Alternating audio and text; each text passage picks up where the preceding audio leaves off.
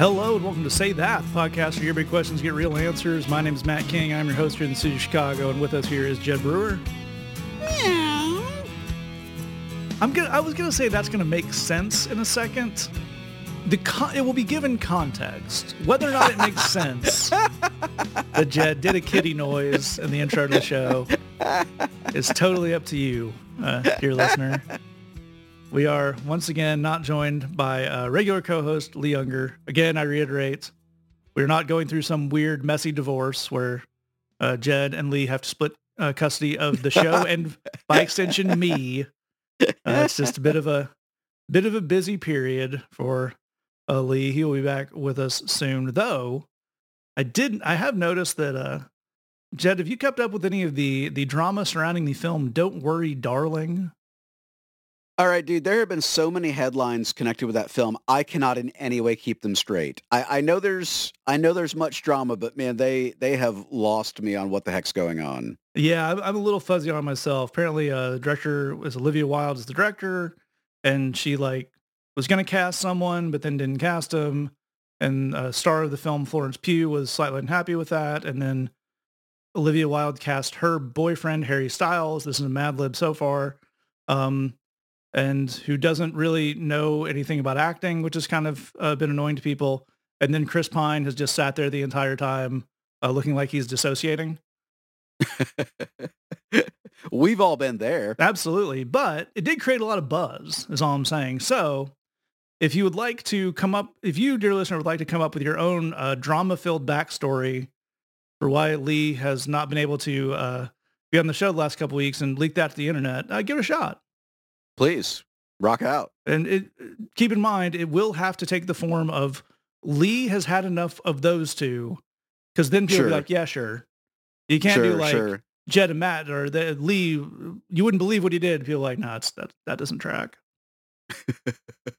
Well, and I think we need to give bonus points. So, because we're coming off of the whole Harry Styles thing. So if you come up with some Say That fan fiction that involves a One Direction member other than Harry Styles or Zayn Malik, because they're still pretty famous. So basically, if you do a deep dive and you've got, something other than those dudes, but still a member of One Direction, we will give you, I think, maybe 2 times bonus Say That points. Yeah, I think that earns a super booster. Yeah. Also, it may help the SEO on it, because we would get buried in the what are Harry and Zayn doing these days? But if you mention one of the other guys, or if you just make up that they're involved in our podcast, people might believe that. They're like, sure, I haven't heard anything else on that. Yeah. Dude, how weird must it be to be one of the other guys? Yeah. That also might be great. I forget, it's somebody put on the Twitter machine semi-recently, and I think it pops back up every once in a while, of probably the best thing in music is to be the drummer in Coldplay, because you're insanely rich, and other than 10 people in the world, you could walk through the middle of London, New York, LA, no one knows. Yeah. To that exact point, Hal and I were hanging out the other day, and Ace with the of drummer Base, from Coldplay. No, very much. Well, actually, it's possible. Let's say, can you prove you weren't? No, it's blown my mind now. Yeah, he could have been there. You know what? Let's say this.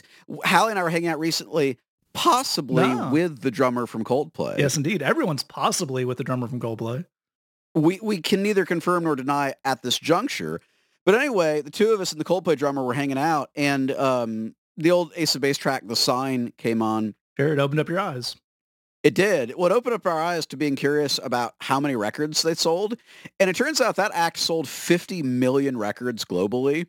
And which, A, amazing. But B, the thing I appreciate is I lived through Ace of Base mania. Sure. I'm in the right age group. And I couldn't pick any of those people out of a lineup. No, you could not even, I couldn't even describe which one is the titular Ace of Base. Yeah.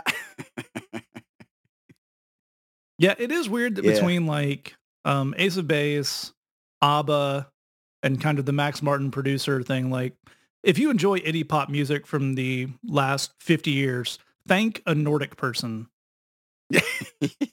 And weirdly, if you enjoy any extreme metal at all, think a Nordic person. Odd crossover, but true. Yeah. Now I want an Ace of Base death metal album very badly. I saw the sign and it opened up a portal to the underworld. I saw the sign. Which sign are we talking about? You know which one. Yeah. Yeah. Why is blood dripping from the walls? Let's not worry about that. Yeah.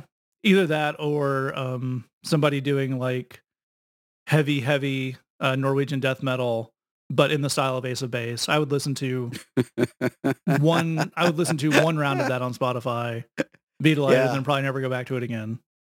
Yeah. Dude, actually, I would love it if Spotify would have featured lists of almost sonic curiosities you should hear once. Like, we're under no delusion you should ever listen to this again, but like you should hear it one time. I mean, that place I would be there, dude. Yeah, absolutely. Well, this is just one of the weirder things that's in my head, and I hopefully getting it out a lot. Are you aware of the band The Cardigans? Yeah. Big hit in the 90s. You've probably heard a listener called Love Fool. It was in, I believe, like the Baz Luhrmann Romeo and Juliet thing. I think that's right. One of their shticks for the years they were touring was doing classic, super heavy songs in their style. Really? So I think they're honest about it, but like they have a version of like the Black Sabbath song Iron Man. Yeah. But it's just a Cardigan. They do it as a Cardigan song. That's delightful. And I believe they are also of the Nordic extraction. So once again, even outside the realm of Christian culture, we fail to come up with something weirder than what happened. Yeah. Cardigans are from, I'll never be able to pronounce that word, a city in Sweden. Ah, that one. Yes. Many umlauts. And you know what? If I tried to pronounce this word, I would come off sounding racist and possibly not even against Swedes. Like it would cross some kind of international date line where it would sound like I was butchering the name of an East Asian city. So we're gonna leave that one be. Fair. You know what that is? That's years of professional podcasting experience knowing when to say when. Yes, that is the beauty of being the guy who has to edit out the things that we don't want to make on the internet. Sometimes your brain just says, nope. Yeah, let's choose laziness over the small potential that this might be funny. And as we transition out of that, we are going to continue to use these creative muscles.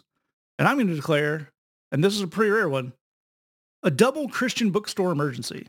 Whoa, a double emergency? Indeed. Now, some of you who are younger may not be aware of the idea that there was once a thing called a Christian bookstore. Well, let me back up. There was once a thing called a bookstore.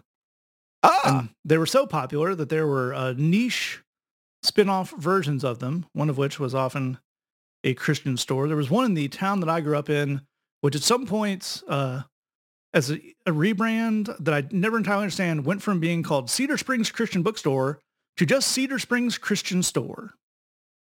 You could go and buy a Christian there. Yeah, absolutely. It was either that or when you officially get to 51% knickknacks instead of books, you have to there's some kind of FDA regulation and truth in advertising thing. But we had an idea that's fallen a little bit by the wayside. So we had a couple of areas in which we thought we could pitch in. We mock the Christian culture a lot, but this time we want to help, and I'm sure it's going to go great. So we have a couple of ideas, and the first one is born of Jed's brilliant mind for branding and music. And Jed, would you share with the people your idea for a new wave in the Christian music space? Well, yeah, look, we've had a long season both with the hymns and the praise songs of a lot of, they're aspirational statements, but they're also fairly extreme, right? So, a good example would be, I could sing of your love forever.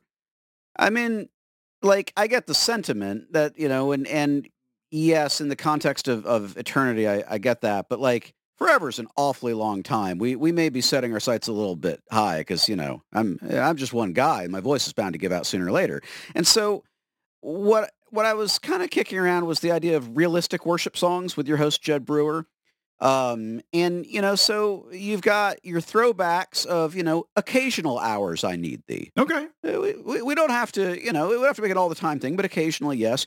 And a personal favorite that I feel like it really rolls off the tongue, but also is very honest is I surrender some. Sure. Some to Jesus, I surrender. I surrender some. I think the beautiful thing about this is maybe you've had the experience of being in your car listening to music or in the pews or whatever, and you're singing the song. And again, as Jed's pointing out, you get where they're going, but there's a lot of, I don't know if I'm really nailing the standard we've set here. One of my contributions when we were having this conversation this week was, "Come thou fount of several blessings." Like intellectually, I know, yes, God is the source of all good things, but I don't feel like I necessarily hold that idea front of mind so much. So let's just keep it easy.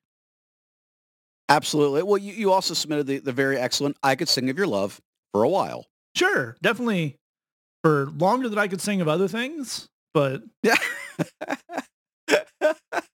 eventually, actually. I really want a chart of, okay, so here's the thing. I listed all the things I could sing about and the likelihood of how long I could sing about them. Sure. And Your Love was pretty high on the list, I mean, it's not bad. Sure, Your Love, very, very high. Ground Ginger, not very long. Could not do that. Just couldn't pull it off. No. Hard to rhyme and just not that huge of a fan.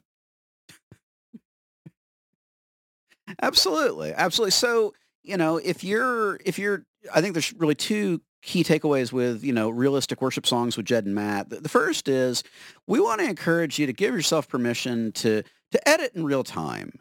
If you're in an environment where there's worship music and you're being asked to participate and you're thinking to yourself, I'm not sure that I can 100% connect with this song. You go ahead and give yourself permission to just rewrite on the spot and, sing what you're comfortable with. It's certainly what we would do. Absolutely. We do have via text message from the week a couple of very, very good suggestions from Lee that I want to make sure you can hear. Several other things, but also the blood of Jesus. Yeah. Very good. And I think we do want to have some options for the contemporary service as well. So 2 or 3 reasons. 10,000 is a lot. Several reasons. Several reasons.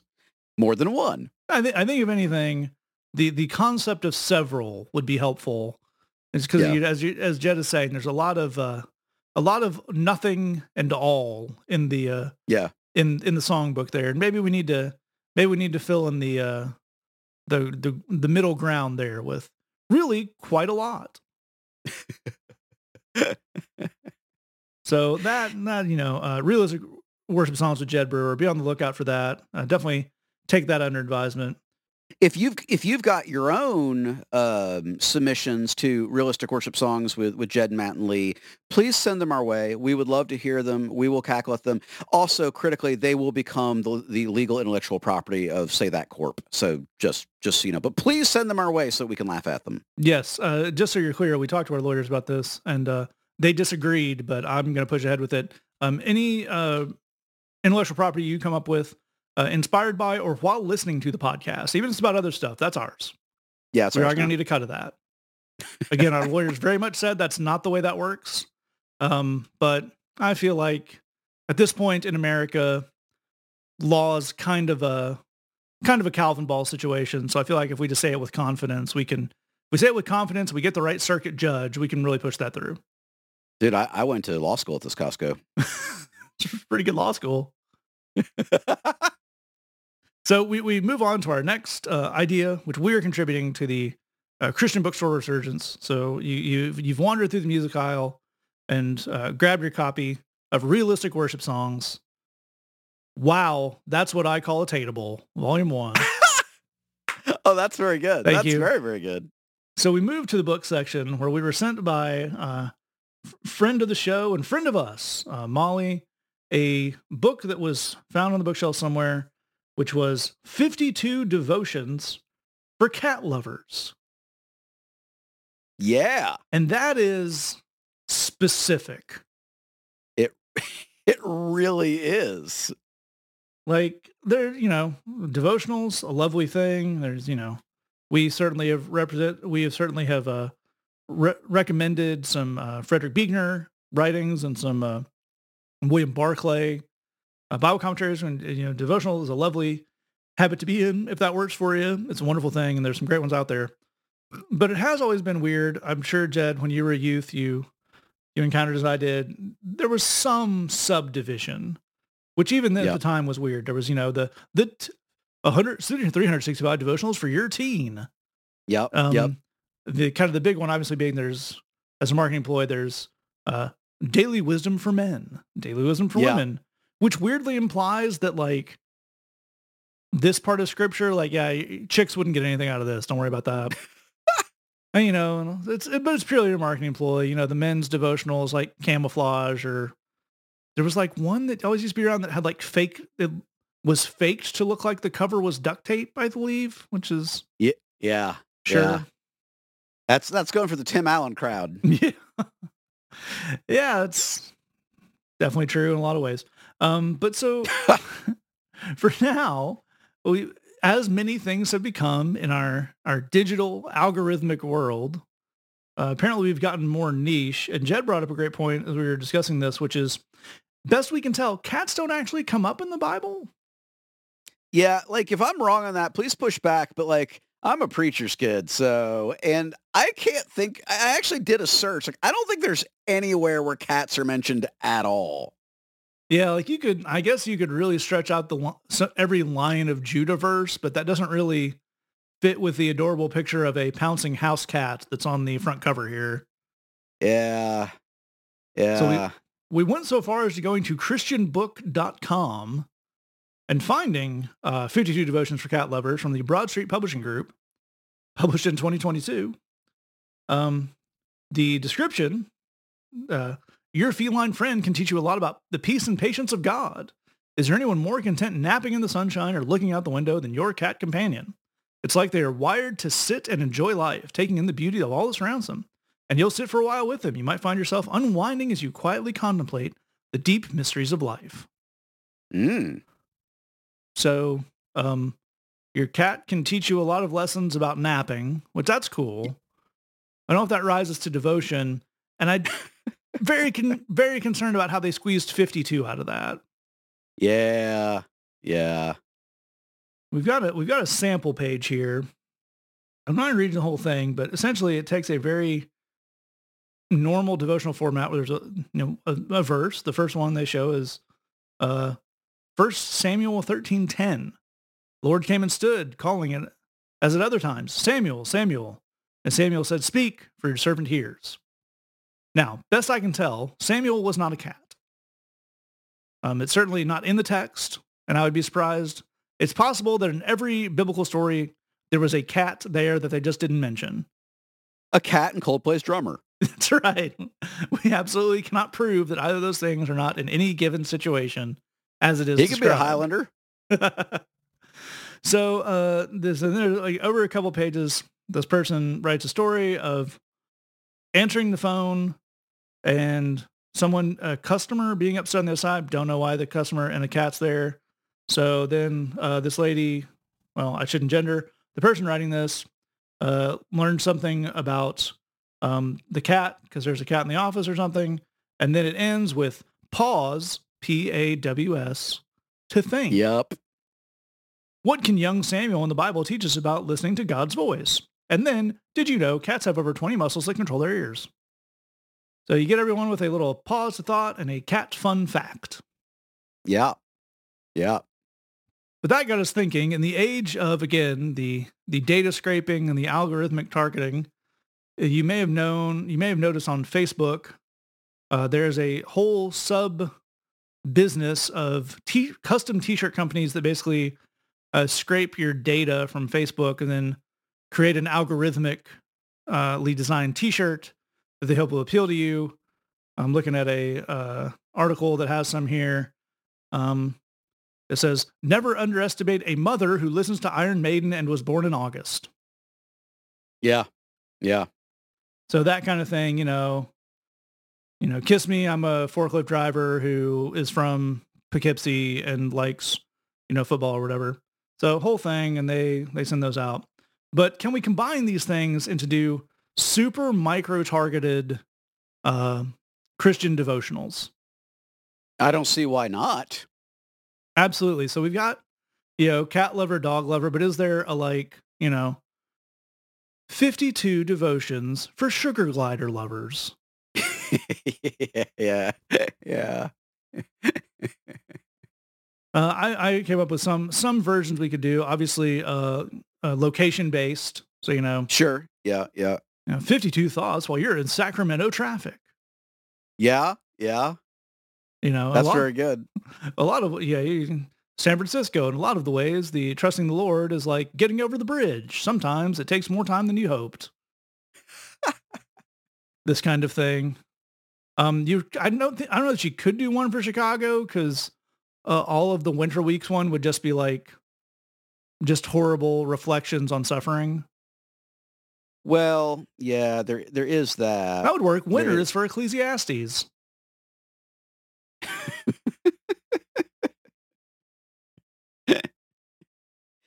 Yeah. I think one thing you could do that might actually work business wise, it would take some effort to write, is sports based ones where you just kind of write up a great sports moment and then just kind of do a quick thing at the end of it. I think that might really engage dads. Be like the story of Cal Ripken's final, his record breaking consecutive plate appearance. And then at the end, you're like, and also here's a verse about persistence, but you basically you technically did a devotional, but you just read about, a really good A-gap blitz. All right. Well, I have something to kind of test this theory that I think we'll both enjoy. So I did a little searching, and it's weird that this is true, but there are websites that will just generate a fake person for you. Like in a weird science kind of way, or just like a profile of someone? Like a profile. Oh, that's less impressive, but morally clearer.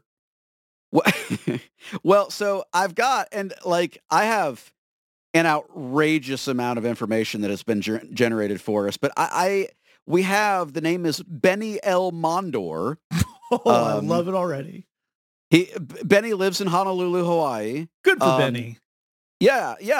I have every bit of information you could possibly want on Benny. So I'm going to choose some things at random and see if we can come up with a perfectly tailored devotional just for Benny. First of all, he's a geodetic surveyor. I don't even know what that is. Yeah, I'm gonna have to Google that. Geodetic? Yes. Sure, why not? Like geo and then DETIC. Geodetic survey. What is geodetic surveying? You're right, Google. That is the only I wanted. A geodetic survey determines the precise position of permanent points on the Earth's surface, taking into account the shape, size, and curvature of the Earth. Perfect! I'm going to assume Benny might be the only one of these because it sounds like you only need one. Well, there's not a lot of work because he only does it part-time. So there may not be a huge demand, but there's still a market for our survey, 52 Weeks of Wisdom for Geodetic Surveyors. That's right. Yeah. Every map reference, every east-west, as far as the east is from the west, 52 devotions for geodetic surveyors. Jesus Christ is the same yesterday and today and forever. It's like he's a fixed point by which we can navigate. There we go. Yeah. You know what you need to navigate long journeys and rough waters? A solid geodetic survey and faith in the Lord Jesus Christ. Done. That's available for $10.99 on christianbooks.com in genuine imitation leather. No doubt about it. Do we have any other details about Benny that we can spin off? Let's see here. Well, his online biography reads, gamer, pop culture ninja, total communicator, unable to type with boxing gloves on, subtly charming reader. The boxing glove thing is fascinating because the first two, gamer and pop culture ninja, I'm like, oh, he's from 2012. That's cool. When you just kind of took anything and then added ninja to it, and that was what we thought comedy was, and it was. Yeah. Yeah, gaming ones. There's got to be. I'm looking. There's got to be a devotional for gamers. Oh, dude, yes. Though knowing Christians, it'll all be like GoldenEye references. Oh, you know what? It's probably not good, but I absolutely have to give props to the pun. The first one that shows on ChristianBook.com is "Geek and ye shall find." Oh, wow, that's Devotions pretty good. for nerds, gamers, and dorks everywhere. That's pretty good. That's pretty good. Yeah, I'm gonna say that's pretty good. Though true to our suggestion there, the cover looks like a combination of Pac-Man and Space Invaders. Okay. So even though this was published in 2019, they may not be on the cutting edge. Let me see if I can come with the name. Duty of Calling, a devotional for gamers. Right? That is really good, right? Man. Dude, between that and the Geodetic, I feel like we've got Benny covered pretty darn well, man. Absolutely. I think that is proof of concept, as they say in the business world. Benny, you're welcome. Benny, you are indeed welcome. And if you would like to submit your either fake online or some real details and have us come up with a custom devotional title, I want to be clear, we're not putting in the work to write this thing. No. Just go read a normal devotional like everybody else. It's great. You'll get a lot out of it. But if you'd like to submit that or your ideas for realistic worship songs, we would love to hear them. We would love to have you in on the fun. You can find us at the normal addresses, which I'll give you if you hang out with us all the way to the end, or you can scroll down the episode description, find out there. Please do join in and play along. We also want to, before we transition to our question share, I want to give a quick shout out. Have had a couple of folks in the last week mention that they have told a friend about the show, and that said friend enjoyed it, which is great. We appreciate when people do that. And we are also aware that lifetime and stories like that we've heard, there's about a 50-50 success rate. So we appreciate when you do it. We also understand if you don't want to. That's fine too. Yeah, telling someone about this show is kind of one of those high risk, high reward propositions. I'm impressed anyone would do that. You're going to find out something about that person, whether or not you want to find it out, and they're going to find out something about you.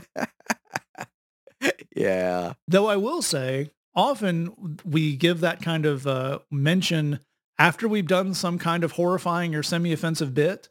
So I will say that this is one of the gentler emergencies to start someone out on if you're looking for a starter episode. It must be said. You're welcome. Absolutely. And that speaks to how hard Jed and I have to work to behave ourselves when we know we don't have the counterbalancing influence of Lee. Yeah, that's very true. That's very true. There's a lot of effort being expended. And before that runs out, we're going to declare emergency off. Meow. Yeah, that's what you call a nice little narrative bow on that. But he brought it back around because Jed Brewer is nothing if not an artist and a storyteller, folks. An echo of the beginning right there at the end. We're going to jump to our questions here. If you hang with us all day, and I get some ways you can touch this, or you can scroll down your episode description, click the links you find there, and write in your own question. Our first question comes in this week and says, I have some people in my life that I feel like I have forgiven, but I also don't particularly want to have a relationship with them or even necessarily see them again. Is that good enough, or do I have to keep trying to engage with them? And Jed, I think this is a great question in a lot of ways, because a lot of, as we talked about in the show several times, a lot of the rhetoric and the kind of advice around boundaries, healthy relationships, particularly family relationships, even friendships and stuff, often has reconciliation or the big happy ending as the end point. And that's sometimes can give folks a bit of a skewed view of things like how long something might take, how much buy-in you need from the other side. But I really like this idea of good enough, and I think it's a great place to start analyzing this. What would we say to that? I think it's a great question. We're really glad that you wrote in, and let's start with that exact phrase of good enough. And my question back to you is, good enough for who? Like, who's whose buy-in or sign-off do you feel like you need? And part of the reason why I ask that is I think you may be kind of letting your victory get stolen. I want to propose something that is not commonly acknowledged in kind of Christian cultural circles, but it's the truth, which is forgiveness is a miracle.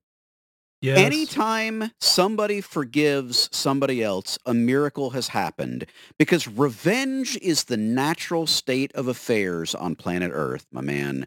Like, the one thing we're good at is being awful to each other and taking revenge. That's, when you look at the scope of human history and even prehistory, that's pretty much been our overall obsession, that and getting blitzed, for as long as there have been human beings. Do those two things go together? Yes. Yes, they do. So if you've broken the cycle of man's worst instincts and been like, no, I'm going to forgive this person, I think you should take some time and feel really good about you. Yes. Because, like, that's a big deal.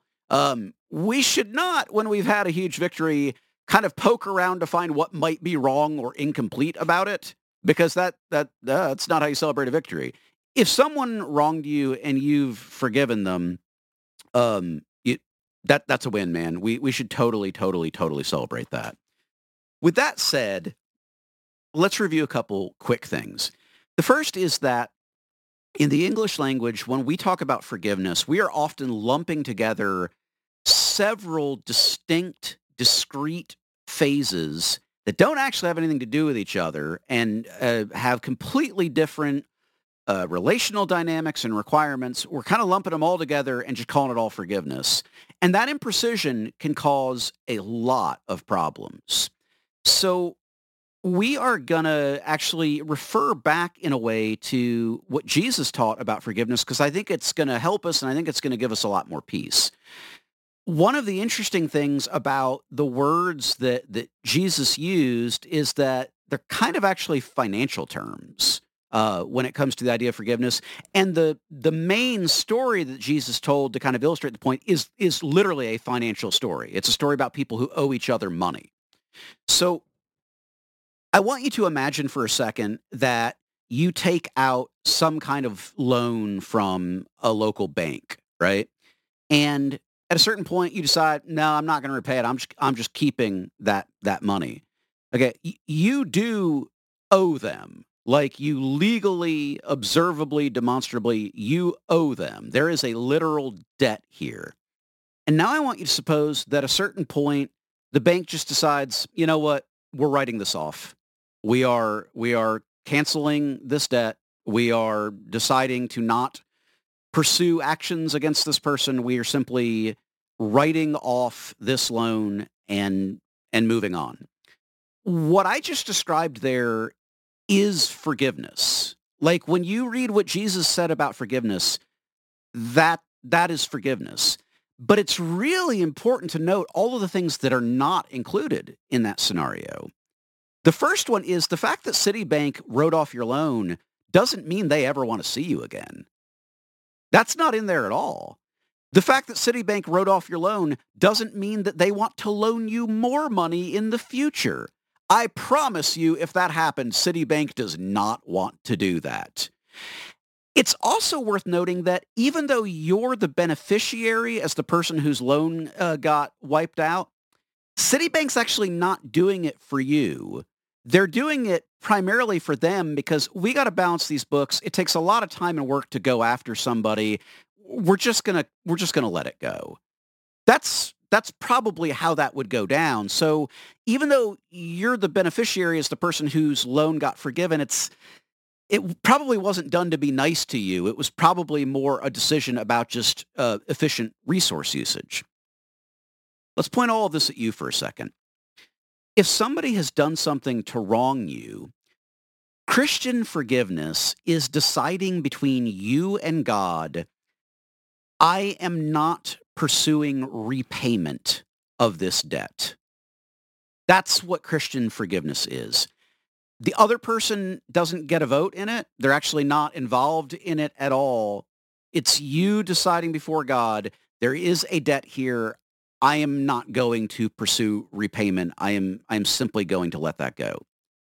Anything that might come after that is something else. Are there scenarios where rebuilding trust in a relationship might make sense? Maybe. Are there scenarios where reconciliation might make sense? Maybe. But those things are separate from kind of the Christian idea of forgiveness. Maybe they fit, maybe they don't. Maybe it's a good idea, maybe it's not. But the key thing, and here's how you know that you've done the forgiveness piece right, is you're not carrying a burden anymore. That's how you know you've done it right, is you're not carrying a burden anymore. Anybody who wants to put a burden back on you is actually kind of trying to undo the hard work of forgiveness that you had to go through to get to a place of being unburdened. And that's the thing, again, that we really want for you, is to be in that place of freedom and not being burdened. I think it's a fantastic, fantastic answer. And I really like that idea of the question that Jed started us off with, which is good enough for who? And it is, I think, a very important question that you should try to have an answer to, because it is very easy in these situations to think, well, is that enough? Am I living up to the standard? So again, there can be several answers to that question. And the question, maybe if you're a very, very holy person, the question could be, is this up to Jesus' standard? Well, as Jed laid out there, the Christian call is to forgive. It is not to have a fully repaired relationship with everyone we've ever met in this life. So if you no longer actively are spending all your time, all your emotional energy and time plotting revenge against this person, you're probably good as far as the strict letter of the theological law there. Some common answers that we might think we might be using as our yardstick before we actually sit down and think about it. One of them might be the other person. Are they still going to be mad at me if I don't try and reach out and I don't go to this thing, or I don't, do that? They might, but here's an important theological question. Who cares? Yeah. There's lots of people I don't want to hang out with, and it would be madness for me to spend a lot of time worrying about what they think of me, because I don't want to hang out with them. Be angry, bro. Yeah, that's, I'm going to be over here. And the third, I think, big category is just kind of general other people. So that might be, if it's a family member, that might be, oh, well, the whole family will think this. Or if it's like a friend, like, well, other people, they're going to go to the friend group and they're going to say, well, I tried, but she doesn't want to. I tried to ask her to coffee, but she didn't even want to come. So whatever. And again, there's a little bit of who cares in that. It could be a little more if there's a reason to care, but you do at some point you cannot live your life based on what a kind of random smattering of even your peers are going to think. And one of the ways that can manifest is if this other person is just intent on not having a repaired relationship, if they're continuing to be hurtful, continuing to be toxic, there's no winning them over so that they aren't going to do those things and say those things. So you can be focused on the facts of what happened. Well, this is where the financial argument really helps too. Well, they stole $100 from me, and I'm not prosecuting them. I'm not seeking to take it out of their hide, but I also am not going to be lending them money anymore. So if you, third-party friend, think that makes me a terrible person you don't want to hang with, then, well, I learned something about you in that. Nobody wants to be lied about or talked about, and that's certainly a different thing. But if you can put the reality out there, then the answers for who are we letting be the judge of whether or not we should be happy about something is a great question, and one when you find the answer to, it really will help you find some direction, I think. We'll move on to our next question here. It is very cool, and I like this genre of question. We often get kind of very specific stuff, but this one's pretty general. It says, what's a piece of advice that you wish someone gave you 10 years ago? We have a big policy on this show and in our lives of we don't give unsolicited advice, so someone went ahead and gave the wide berth, which is always a fun thing to happen. So, Jed, anything leap to mind for this? It's a great question, man. I was thinking about this, and the first thing that came to mind, it's just something I've been thinking about a lot lately, is simply the idea that success is relational. We live in a culture, and it's as true in Christian culture as it is outside of it. We live in a culture that's really obsessed with achievement and with accomplishment and with success. And I think for a lot of folks, there's this belief that if you have a ton of talent, then you'll be successful, or that if you have a ton of insights, then you'll be successful, or that if you work super, super, super hard, you'll be successful. And maybe those things are factors, maybe they're not. But I think success of almost any kind is relational. I think that both that is the place where success begins, and I think that it becomes self-reinforcing. To put it in other ways, it's almost impossible to succeed on your own. Yep. If you want to experience any form of success in your life, it will almost certainly happen in the context of other people. You being the lone visionary or the lone genius or the lone ranger, that's not going to work. Um, but so going with that idea of success is relational, that success will happen in the context of you being with other people, I can kind of give you some sub pieces of advice. The first is everyone wants and needs friends. With almost no exceptions, everyone wants and needs friends. People that look like they've totally got their lives together and they're totally squared away, and they want and need friends too. People where it feels like you guys don't have anything in common, so blah, blah, blah, they want and need friends too. It is exceedingly rare to find someone that does not want friends.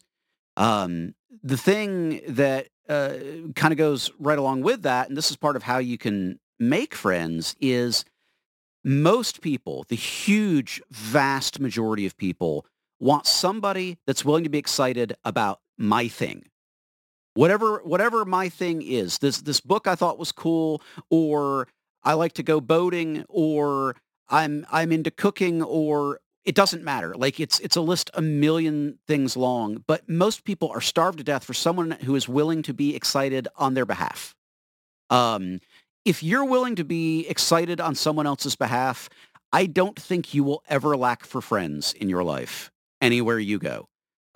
It's something that a huge number of people are looking for, and it's very, very, very rare to find. The next thing that goes with that is say the kind thing out loud. Uh, I know a lot of the folks who listen to this show pretty well, and I think that by and large we have very kind-hearted people who listen to this show, which is really cool. Um, and if there were one thing I encourage you to just get more comfortable doing, the kind thing that's in your heart, say it out loud. Say it to people. Will it feel weird? Yeah, say it anyway. We live in such an unkind, angry, violent, vengeful world. Dude, say the kind thing out loud. Overdo it. If you're going to lean in a direction, lean really hard in the direction of overdoing it. Say the kind thing out loud. If you do that a lot, you'll get smoother at doing it where it doesn't feel quite as awkward or jarring, but do it even when it's awkward. Say the kind thing out loud. I promise you. And that leads to the last thing is social skills are just that. They are skills. You will get better at them the more that you do them. If you decide I'm going to be the person that's excited about other people's stuff and I'm going to say the kind thing out loud, it'll feel weird and awkward for a while, and then it'll feel supernatural, not like supernatural. And you'll enjoy it, and the whole time it'll mean a ton to other people. And what you will find is that you are building a circle of acquaintances and buddies and friends, and I think it will help you. You should do it just because that's what makes life worth living. I think you will also find that it will help you to succeed in whatever it is that you're looking to do with your life. But much more importantly, it just makes life better for literally everything. Like it is truly the good stuff in life. And that's what I want for you and what all of us on this podcast want for you. Absolutely right. I think that is all totally spot on. I would throw in my small contribution here, which is um, you can. One of the things I wish I had onboarded earlier in my life, because as Jed's kind of saying with the social skill stuff, this also takes a little while to learn to navigate and to put in the right box. And it is, you can have some input in charting your own course in life. Yep. I think when you're very young, kind of, especially in the kind of school age, into maybe college and immediately out of college, there is a lot of stuff that is prescribed for you that is kind of on rails, and there's a lot of stuff that is a totally wide open canvas. You could do anything, you could go anywhere. And as you get a little bit older, in my experience anyway, that stuff kind of, those extremes fall away a little bit. And there's a lot of things come down to which version of something do you want to do? You know, unless you're from generational wealth, in which case, congratulations. Hey, You're going to have some form of job. You're going to have, unless you know, live in the same place you've always lived and all your friends do as well, and you just carry those relationships over, which works great for some people. You're going to have to create some new relationships. You're going to have to you're going to find maybe new hobbies, new ways to do things, new places to be. Um, there is a way to do a lot of those things if you want to do them that works for you. It may not be exactly the way that works for everyone else, and that's cool. Um, but just because the way 70% of people want to do something isn't the way you want to do it doesn't mean you can't do it. And also, just because the way you're doing something now is the way you're doing it now doesn't mean that always has to be the way you do it. You know, there's Jed and I have talked about this. I've talked about this quite often because we work with a fair amount of artists and musicians and very creative and talented people. And in that world, there is this idea that the number one goal everyone should have is making their passion the way they make money. yeah. And for some people, it works out. No problem. It's great for them. Some of the happiest people Jed and I know are people who have great artistic talent and passion, and that has nothing to do with the way they make money. Yep. Some of the best preachers and ministry people and youth ministry people I know are totally amateurs in the sense of this is not their job. Yep. This is not a thing where they are constantly trying to have a greater influence or grow that out. It's a thing they like doing. It's a way they feel like they want to serve. And there's other stuff they do too. They found their way to make that work. Totally cool, totally helpful. And it lets those individuals bring their flavor of a thing to the way they want to do it. It makes it more sustainable. It's a positive thing all around, but it kind of starts with, and this is a skill you learn as you go along, hopefully, letting go of that prescriptive idea that there's only one way to do something. And really, it gets you thinking about, what do I want? What do I want out of these things? What do I bring to those situations? And that will pay really, really big dividends all around, I think. Yeah. Well said. We're going to go to our final question here. It comes in and says, when I've heard the fruits of the Spirit talked about, they all kind of get lumped in, but there are different things listed for a reason, right? For example, like what's the difference between kindness and gentleness? And again, a really cool question. I think this is a really interesting way to break this out because I totally agree with our question asker here. When you hear a sermon or read about a devotional content about the fruits of the Spirit, often it is, here's a whole list, and kind of the answer breaks down to be all of these things at once, which it kind of equates to being nice and consistent. But Jed, as they point out, there's several different things listed there for a reason. So yeah, what do we think about this list, and maybe particularly that divide between kindness and gentleness?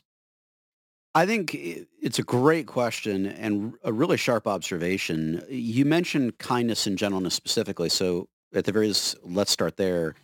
What I would say is that the difference between kindness and gentleness is the difference between long-term good and short-term comfort, and both matter a lot. Let me give you an example of what I mean. Kindness is giving a little kid a tetanus shot, because if you're not inoculated against tetanus, things could go very, very poorly for you in your life. Gentleness is giving them that shot in a way where it hurts as little as possible. And the funny thing about comfort, which Christians have a way of saying it doesn't matter, it super, super matters. It matters just because, like, dude, I don't want to be stabbed in a non-gentle way. That sounds terrible. I wouldn't wish that on anybody else. But also, if you give somebody a really bad experience, that's going to turn them off from stuff that they need later on in life. Right? Like, you might be able to give that kid that one tetanus shot, but if he has a horrible, horrible experience, maybe he avoids all forms of shots for the rest of his life.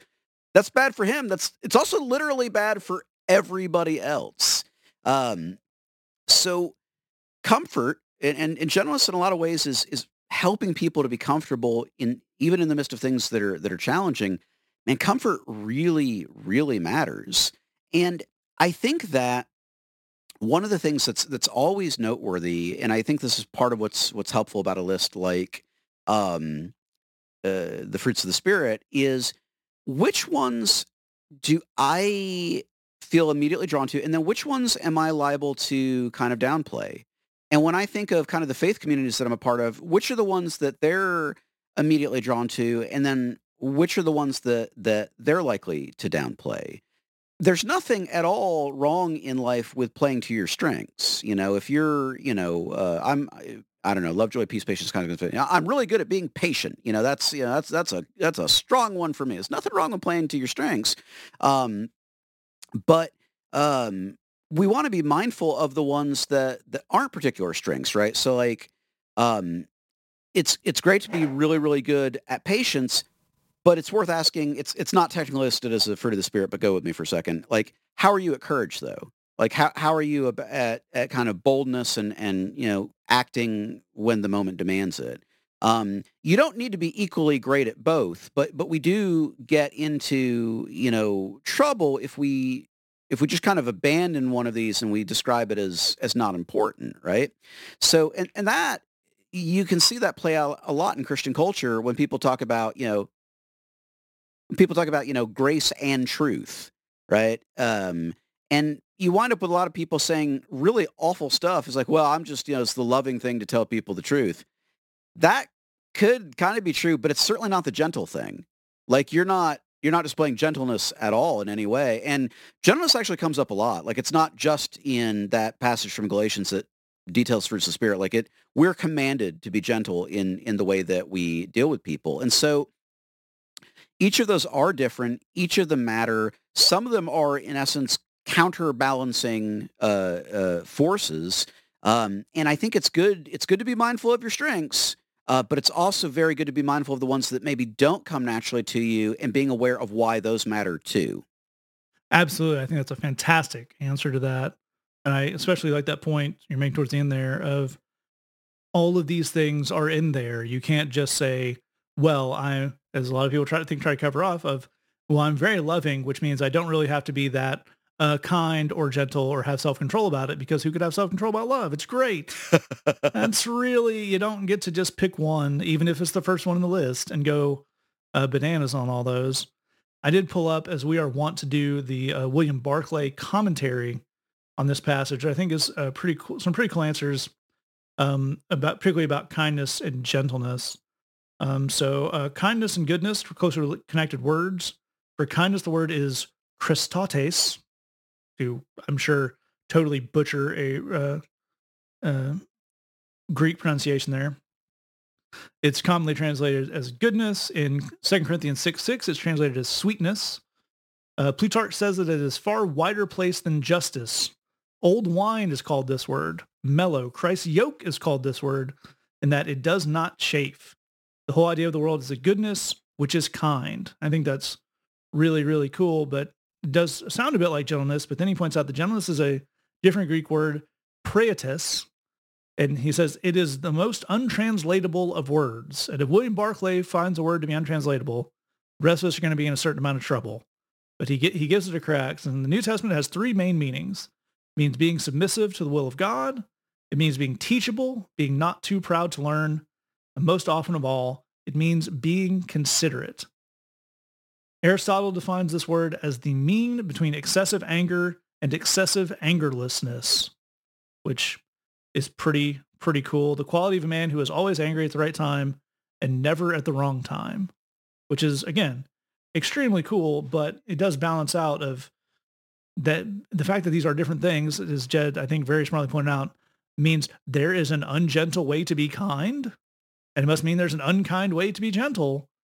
And when we lump those things in together, I think, as our question asker pointed out, it does a disservice to passages like these to say, well, basically this means God wants you to be good, because then the writer, the pastor, the speaker, the listener, whoever, is going to invariably insert their definition of good into that and make this passage about that. That might be being kind above all things. That might be, they might try to slip in patriotic or strong or just other things they consider good.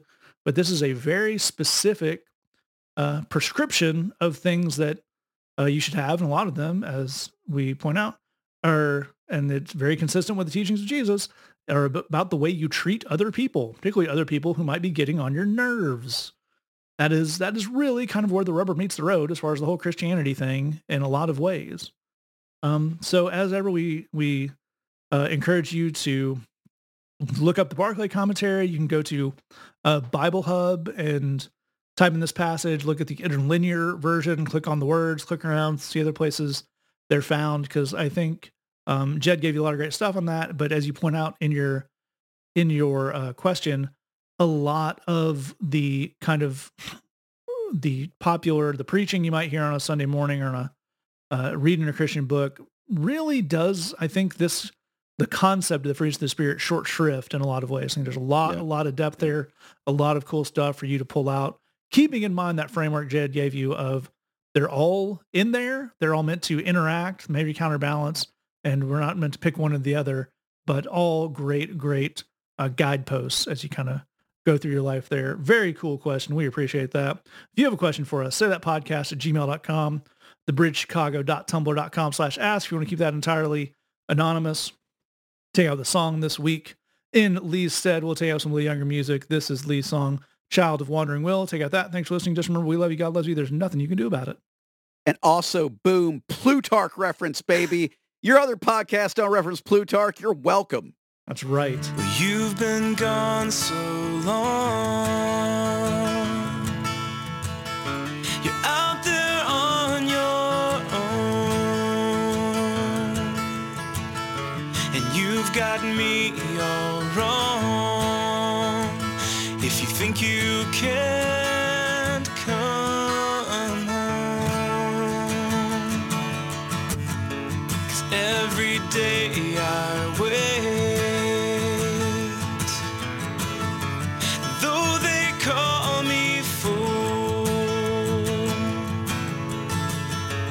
But I'm not ashamed to sit and watch for you.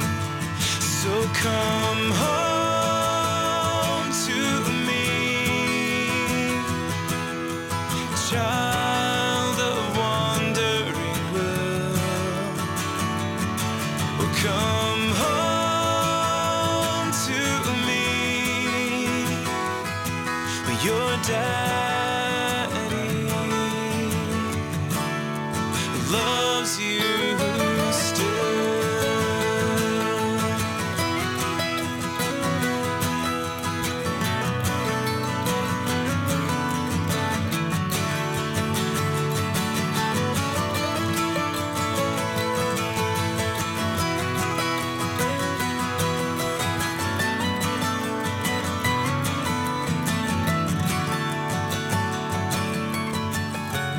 Want to celebrate.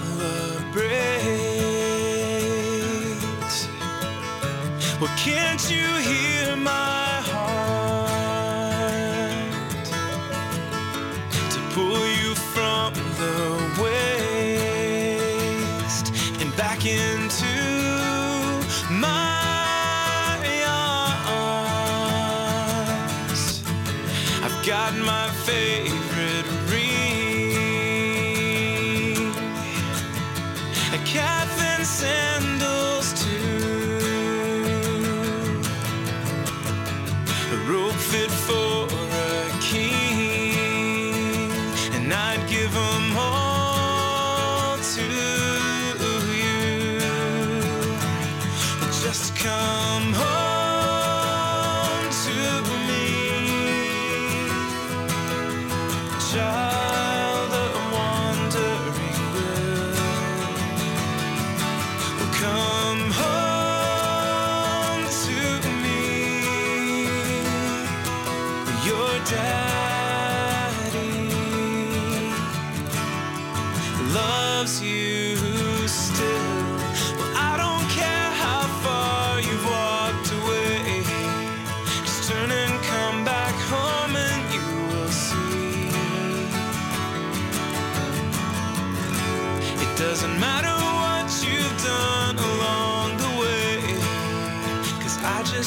can't you hear again with me?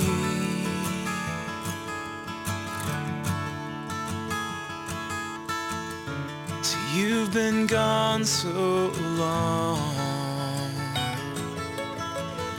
you're out there all alone,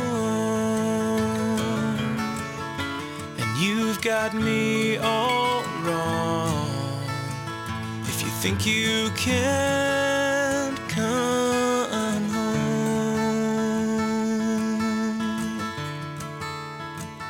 So come home,